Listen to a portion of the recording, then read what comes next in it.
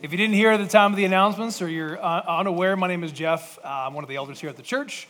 And we are continuing on in our sermon study in the book of Acts. So if you would, please go ahead and turn there in your Bibles. I trust that you had a wonderful holiday season.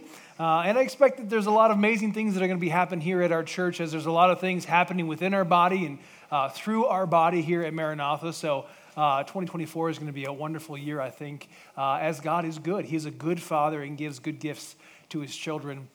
Again, we are continuing on in this sermon series in our study through the book of Acts. So we're going to be in Acts chapter 11, and I'll be preaching through verses 1 through 18. So again, please go ahead and turn there in your Bibles. Again, chapter 11, verse 1 through 18. And if you're going to use one of the Bibles in front of you, the page number there will be 865. While you're doing that, I want to remind you about our Connect cards. As usual, these cards are there truly for the member, regular attender, and visitor, not as a way to collect your information, but actually for us to know how we might be able to serve you, or if we can potentially pray for you, because we want to know you just like we desire that you would hope to know us as a church.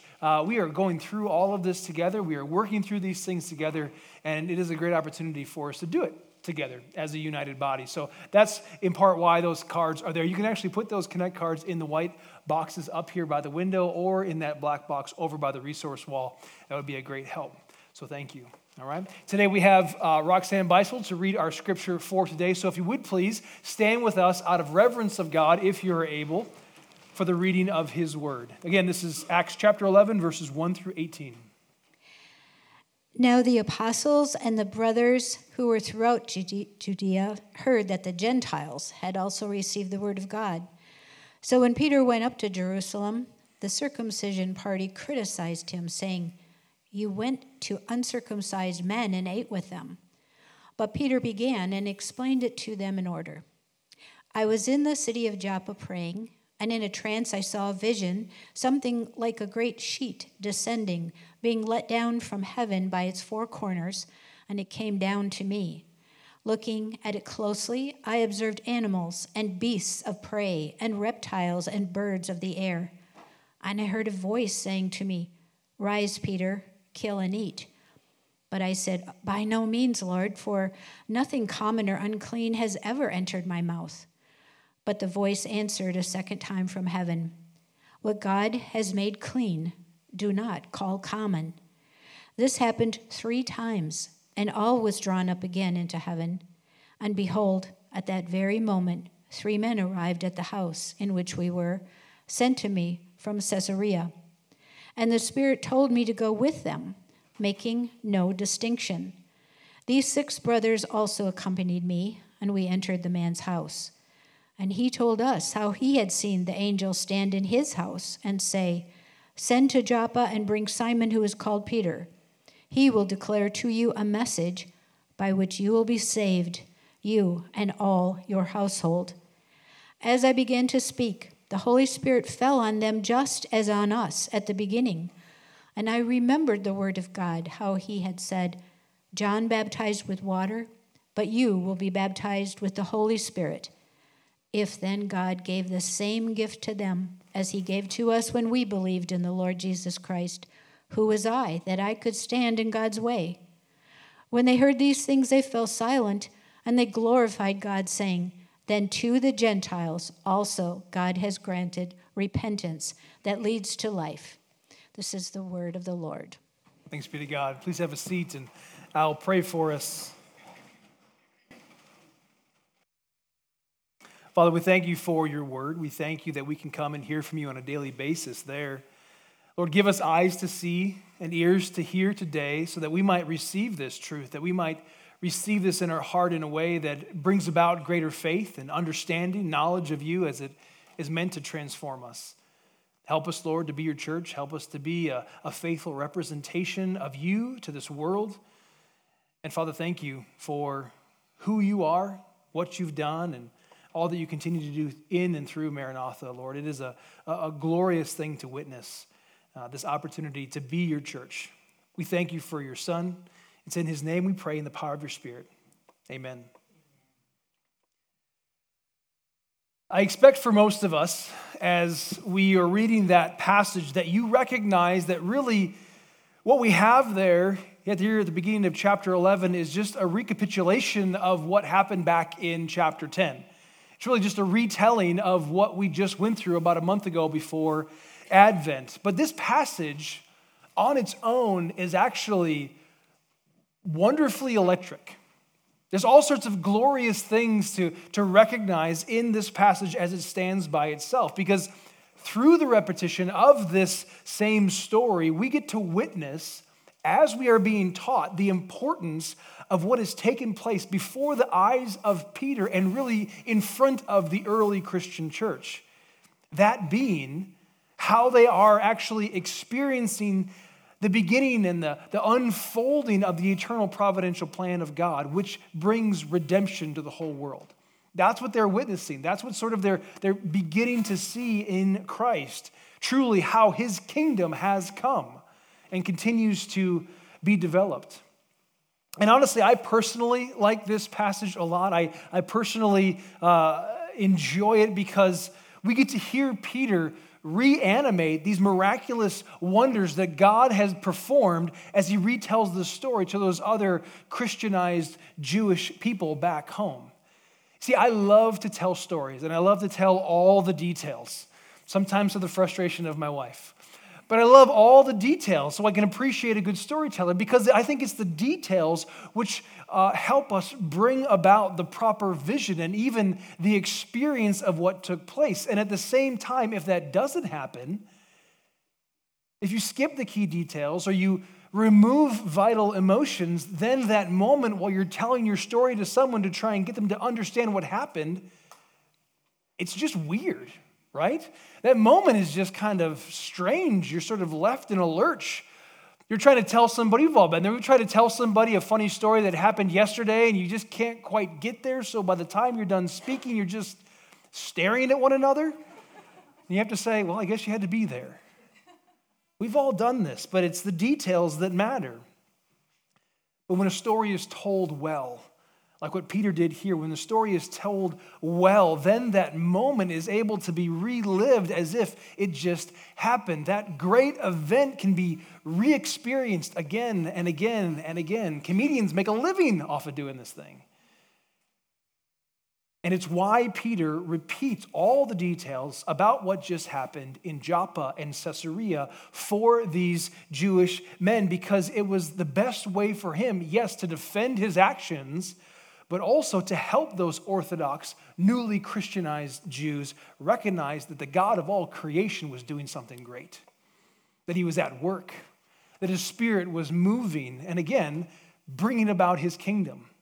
This was the way he brought them into that moment. So let's look again at it. We're going to look back at verses 1, 2, and 3. And I would like you to look at your scriptures if possible, but it's going to be on the screen as well. But let's look at Acts 1 through 3. It says this. Now, the apostles and the brothers who were throughout Judea heard that the Gentiles also had received the word of God. So when Peter went up to Jerusalem, the circumcision party criticized him, saying, "You went to the uncircumcised men and ate with them." Now, again, if you remember back to our time in chapter 10 before Advent about a month ago, after Peter went into the house of Cornelius and after the Holy Spirit fell on those Gentiles, they then asked Peter to stay with them. They desired for him to remain for some days, it says, because they likely desired to actually be taught more rigorously about how God's word actually speaks to and teaches us all about Jesus, who is that promised Messiah, who is our Christ. They desired to know more about him because of this newfound love they had for him. Does that make sense? So he did. Peter stayed with them. He remained with them for some time. Now, we don't know exactly how long that was, but that's not really important.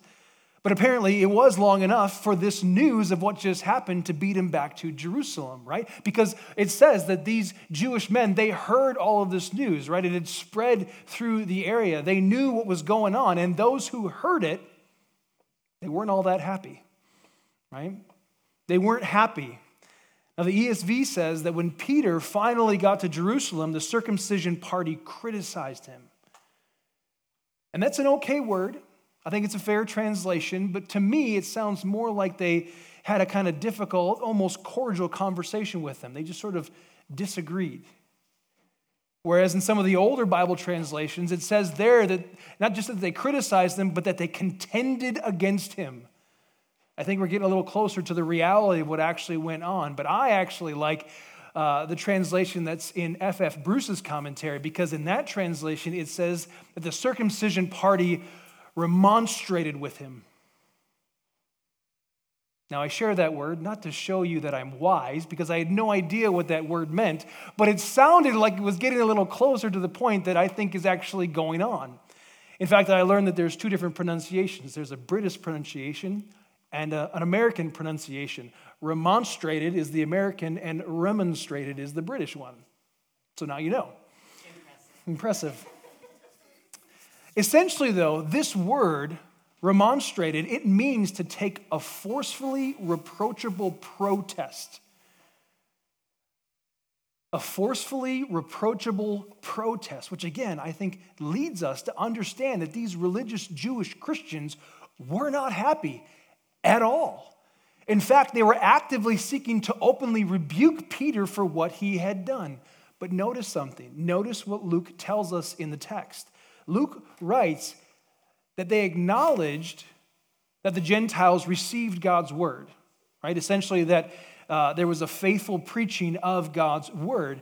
So that wasn't their criticism. Their criticism, rather, was that Peter chose to eat with them.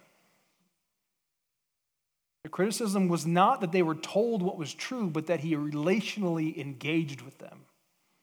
That was their criticism. Now, there's a lot of background here. There's a lot of things to understand historically with the Jews and the Gentiles. There's a lot that goes into this, why this is such an amazing moment in biblical history. And yes, there seems to be this acceptance that more people have been brought into the new covenant kingdom, but more than just that is happening. There's more to it than that in the background. This moment was actually proving true what the Apostle Paul was going to later on write about in his letters as he was writing to the churches and as the churches continued to grow. So let me try and explain just a bit. Let me try and explain just a bit of the background, because here, context is going to matter. Context is going to matter for us to understand why they responded the way they did. First, we need to go all the way back to Genesis. We need to go all the way back to Abraham and to understand why there was even such a thing as a circumcision party. See, Abraham, he was chosen by God. God chose him to be the father of his people, the patriarch of Israel. And next, by faith, he was accepted by God and then led by God to accomplish the things that God wanted to be done. And the way that God's people, again, Abraham's offspring, would be identified as being set apart or by being chosen by God was through the physical circumcision of every male. Which is why some Jewish people believe that even the Gentiles who would come to faith in God, who would come to worship God, should also be circumcised. In fact, this is going to be their argument in chapter 15 once we get there in our study of Acts. Now, along with this very specific law, there were many other specific laws which were meant to keep God's people holy. They had a purpose. They were there to show what was holy, or how they would be holy, or the way the word is defined, set apart. How they would be unique in this world, and how they would be seen. Now, that doesn't mean that they were chosen as unique based in their successful efforts of those laws. Rather, it was in their weakness that they, as they would follow these laws, that would reveal and testify before the world that God is most unique. Does that make sense? It wasn't their uniqueness that they were chosen. It wasn't something special about them. Rather, in their weakness, as they followed the laws, it would testify that God is most unique. That he truly is the one who is purely righteous and properly holy, as he is the Lord God Almighty. That is why they were to do this thing. That is why they were set apart to testify about him. And these laws, these things that were given to them, these laws that were meant to be followed, would either keep the people of Israel ceremonially clean, as it was called, or cause them to be ceremonially unclean if not correctly followed. So they could be either worship properly and be clean, or they would worship improperly and be unclean, or they would do things and cause themselves to be unclean. And to no surprise, the Jewish people, Israel, they began to believe more in their own uniqueness than in God's holiness. They began to take their eyes off of God as they continued to follow the effort in what they were called to do. They took more ownership or more clout in their uniqueness than in God's holiness. And the unclean people, who seemed to always be around them, those unclean people could very easily make them, the unique ones, dirty. Which gives us the reason why this band of men were so wound up about Peter, right? There was this reality of cleanliness that was so important. This is why they were so wound up in his visiting and eating with those uncircumcised, unclean Gentiles. Now, in this way, as we process through this reality, as we look historically at what is actually going on, we have to be careful. Maranatha, in our understanding of this, we need to take a beat. We need to take just a moment and hear this, that we too need to make sure that our hearts don't get stuck where theirs might have been. As we look at them and we say, how dare they? Who do they think they are? Why are they so arrogant and prideful and self-absorbed? How dare they? In assessing them, we too have to be careful not to allow our hearts to get stuck where theirs might have been. We too need to be gracious towards them. We must be gracious in understanding them, because recognize, for them, this is new, right? This is all new to them. These men are still maturing in their faith. We have to take into account the timeline that we have here. Therefore, it would make sense that they didn't really quite yet grasp the nuances of how the law and grace actually work together. They too were learning these things for the first time. They didn't yet have a full understanding of what Paul explains later on to the Ephesian church. He says this, Ephesians 2, 14 through 17. For he himself, that being Jesus, is our peace, who made us both one and has broken down in his flesh the dividing wall of hostility by abolishing the law of commandments expressed in ordinances, that he might create in himself one new man in the place of two, so making peace, and might reconcile us both to God in one body through the cross, thereby killing the hostility. He came and preached peace to you who were far off and peace to those who were near. For through him we both have access in one Spirit to the Father. This is what was unfolding even in this very moment. These men who were religious and faithful and desired to worship God, these men who approached Peter were just beginning to learn this. They were beginning to learn, what is this eternal providential plan of God's redemption? What does it look like, and who is it for? So much of their teaching prior to Christ was that it was for this chosen individual nation. But who is this actually for? How is it that we all have been set free by Christ, and therefore we all are one in Christ? How is that? How is it that there are no longer Jew and Gentile, or man or female, slave or free, Israel and the church? How is it that we are all one in Christ? How is that possible? Now for us, as we are discussing this, or I'm telling you this, us who sit in this time of history, this can sound a bit strange. It might sound a bit strange. We might be asking, how is it that those incredibly wise, incredibly faithful, incredibly orthodox religious men who wanted to worship God, how did they not get this? How did they not see this redemptive story throughout the entire scriptures that they had? But you see, we have been given a unique blessing. Yes, we have the Holy Spirit, but they too had the Holy Spirit, right? The Holy Spirit had come at Pentecost. They had all that they needed to be led and guided towards Christ. They had the Holy Spirit, but we have something that they didn't have. We have been blessed with the New Testament, which explains the Old Testament, right? They were living it out. Again, they were learning these things, and the New Testament teaches us how Jesus is the fulfillment of all of those promises that exist in the Old Testament. We have the Gospels, right? We have Romans, and Galatians and Ephesians and Hebrews. And we should all be studying them. Right? Little plug here, the women's discipleship cohort, you all are about to study through Romans in just a couple weeks. We all should be studying these things and putting diligent effort into them. We have the New Testament as a unique blessing given to us in this time of history. But I also want you to see this as well. I want you to see that their frustration here was not just a matter of religion. It wasn't just a matter of knowing God's word well enough. Rather, this matter was a matter of culture. It was a matter of culture because if we're willing to be honest with ourselves, culture is much harder to break free from. We all have preferences that we desire to be taken hold of or for people to pay attention to, and when that doesn't happen, we feel as though something is missing. Even we might feel that something is wrong. Even here at Maranatha, you may have come to Maranatha and you said, oh, other church that I went to, they do it like this. I don't think this is right here. Or some other scenario.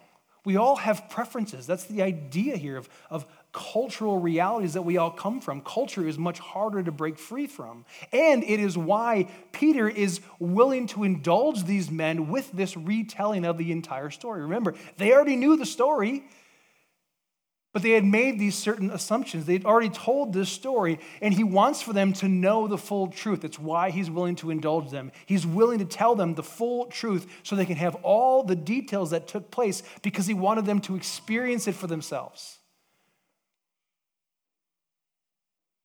Oftentimes, experience is our best teacher. Head knowledge is one thing, heart knowledge is another, but oftentimes it's experience that is our best teacher. Usually when we feel a certain way about a person or a situation, we can feel free to make all kinds of assumptions. But when you get to know a person, or if you're willing to step into a moment, what oftentimes happens is that we learn that we have prejudged and that our assumptions are the thing that's wrong. Again, this is why Peter aims to tell the story himself. And he starts in verse 4 of our passage. And I'm going to reread it for us. But as I read it, I want you to notice that he is actually retelling this story by revealing 3 facts, 3 acts of God that are evidence for why he did what he did. They're things that point to God, 3 acts of God that are his evidence for what he did or why he did what he did. And those bits of evidence are this: the vision he received from God, the witness and work of the Spirit of God, and the instruction from Jesus, who is the Word of God. So again, the vision he received from God, 5 through 11, the witness and work of the Spirit of God, 12 through 15 and verse 17, and then the instruction from Jesus, who is the Word of God, in verse 16. This is what his story goes, or how his story goes. But Peter began and explained it to them in order. He says this: I was in the city of Joppa, praying, and in a trance I saw a vision, something like a great sheet descending, being let down from heaven by its 4 corners, and it came down to me. Looking at it closely, I observed animals, beasts of prey, reptiles, and birds of the air, and then I heard a voice saying to me, "Rise, Peter, kill and eat." But I said, "By no means, Lord, for nothing common or unclean has ever entered my mouth." But the voice answered a second time from heaven, "What God has made clean, do not call common." This happened 3 times, and all was drawn up again into heaven. And behold, at the very moment, 3 men arrived at the house in which we were, sent to me from Caesarea. And the Spirit told me to go with them, making no distinction. These 6 brothers also accompanied me, and we entered into the man's house, and he told us how he had seen the angel stand in his house and say, "Send to Joppa and bring Simon, who is called Peter. He will declare to you a message by which you will be saved, you and all your household." As I began to speak, the Holy Spirit fell on them just as on us at the beginning. And I remembered the words that the Lord had said, "John baptized with water, but you will be baptized with the Holy Spirit." If then God gave the same gift to them as he gave to us when we believed in the Lord Jesus Christ, who was I that I could stand in God's way? This is just his retelling. But let me give you a few pieces of this story. Let me give you a little bit more information because I want to highlight those acts of God that he brings up. First, obviously, the council here in Jerusalem, they didn't see the vision. They didn't understand, they didn't see the vision that Peter saw. But listen, there is no problem here with them believing Peter. He was already a known individual. He was already known and trusted to be a devout man, even an Orthodox Jewish man. So it would have made no sense that he would have done what he did and then tried to create a story to cover it all up. Because by his actions, if this wasn't God's providential plan, if God didn't lead him through this vision, well, then Peter would have been forcing upon himself his own uncleanliness through unfaithfulness. And Peter would not have done that. He was too devout, too faithful. He was already a known individual. Second, the Spirit's supernatural activity is vital evidence here for what's going on. It's vital evidence, as it was God's way of proving that he truly did indeed redeem and reconcile the Gentiles, that he has come for the whole world. But notice something in verse 17.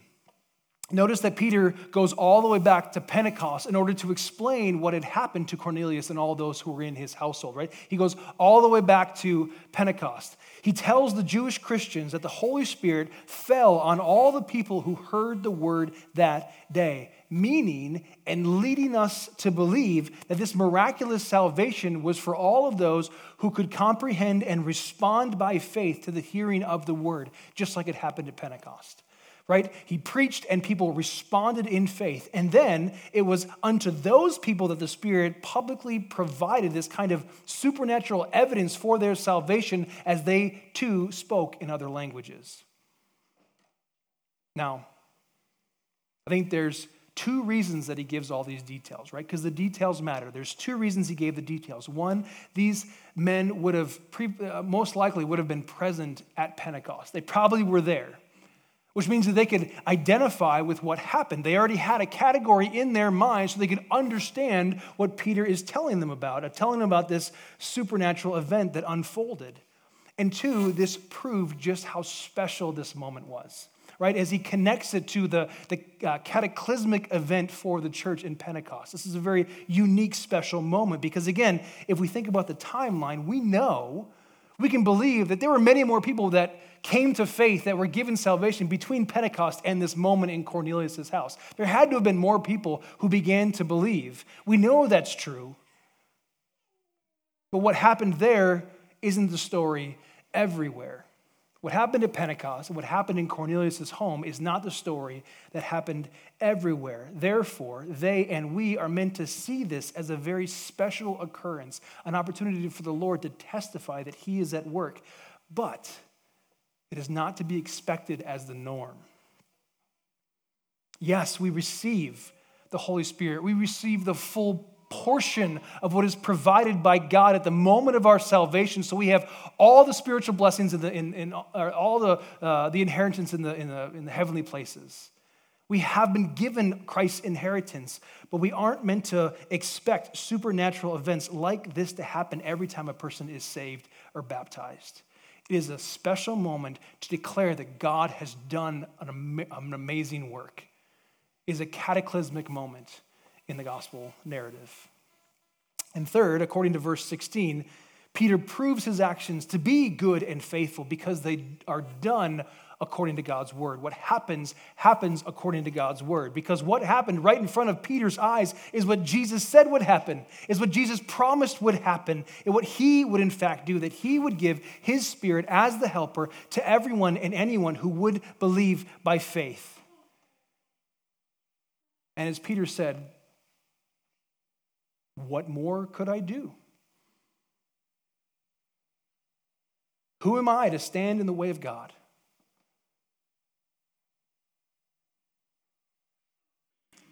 Their response is our response. Silence. What more could be said?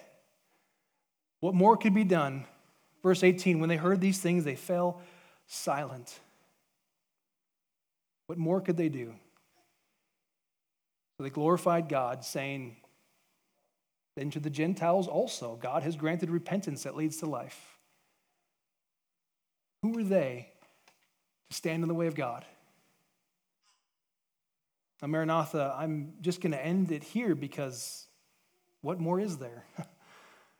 What more needs to be said about God moving in history, moving through his timeline to bring about the salvation of individuals and people in the way that he brings about his redemptive plan? What more is there to say? Well, my prayer is this for us, that we too are humble enough to accept a person's that we are humble enough to accept a person's repentance because our God has accepted ours. So let us pray together. Let us pray now in this moment. Pray together as we go out today. Let us glorify God for who he is, what he has done, and what he continues to do with his kingdom. Let's pray. Father, thank you for your mercy and grace. Thank you for your kingdom.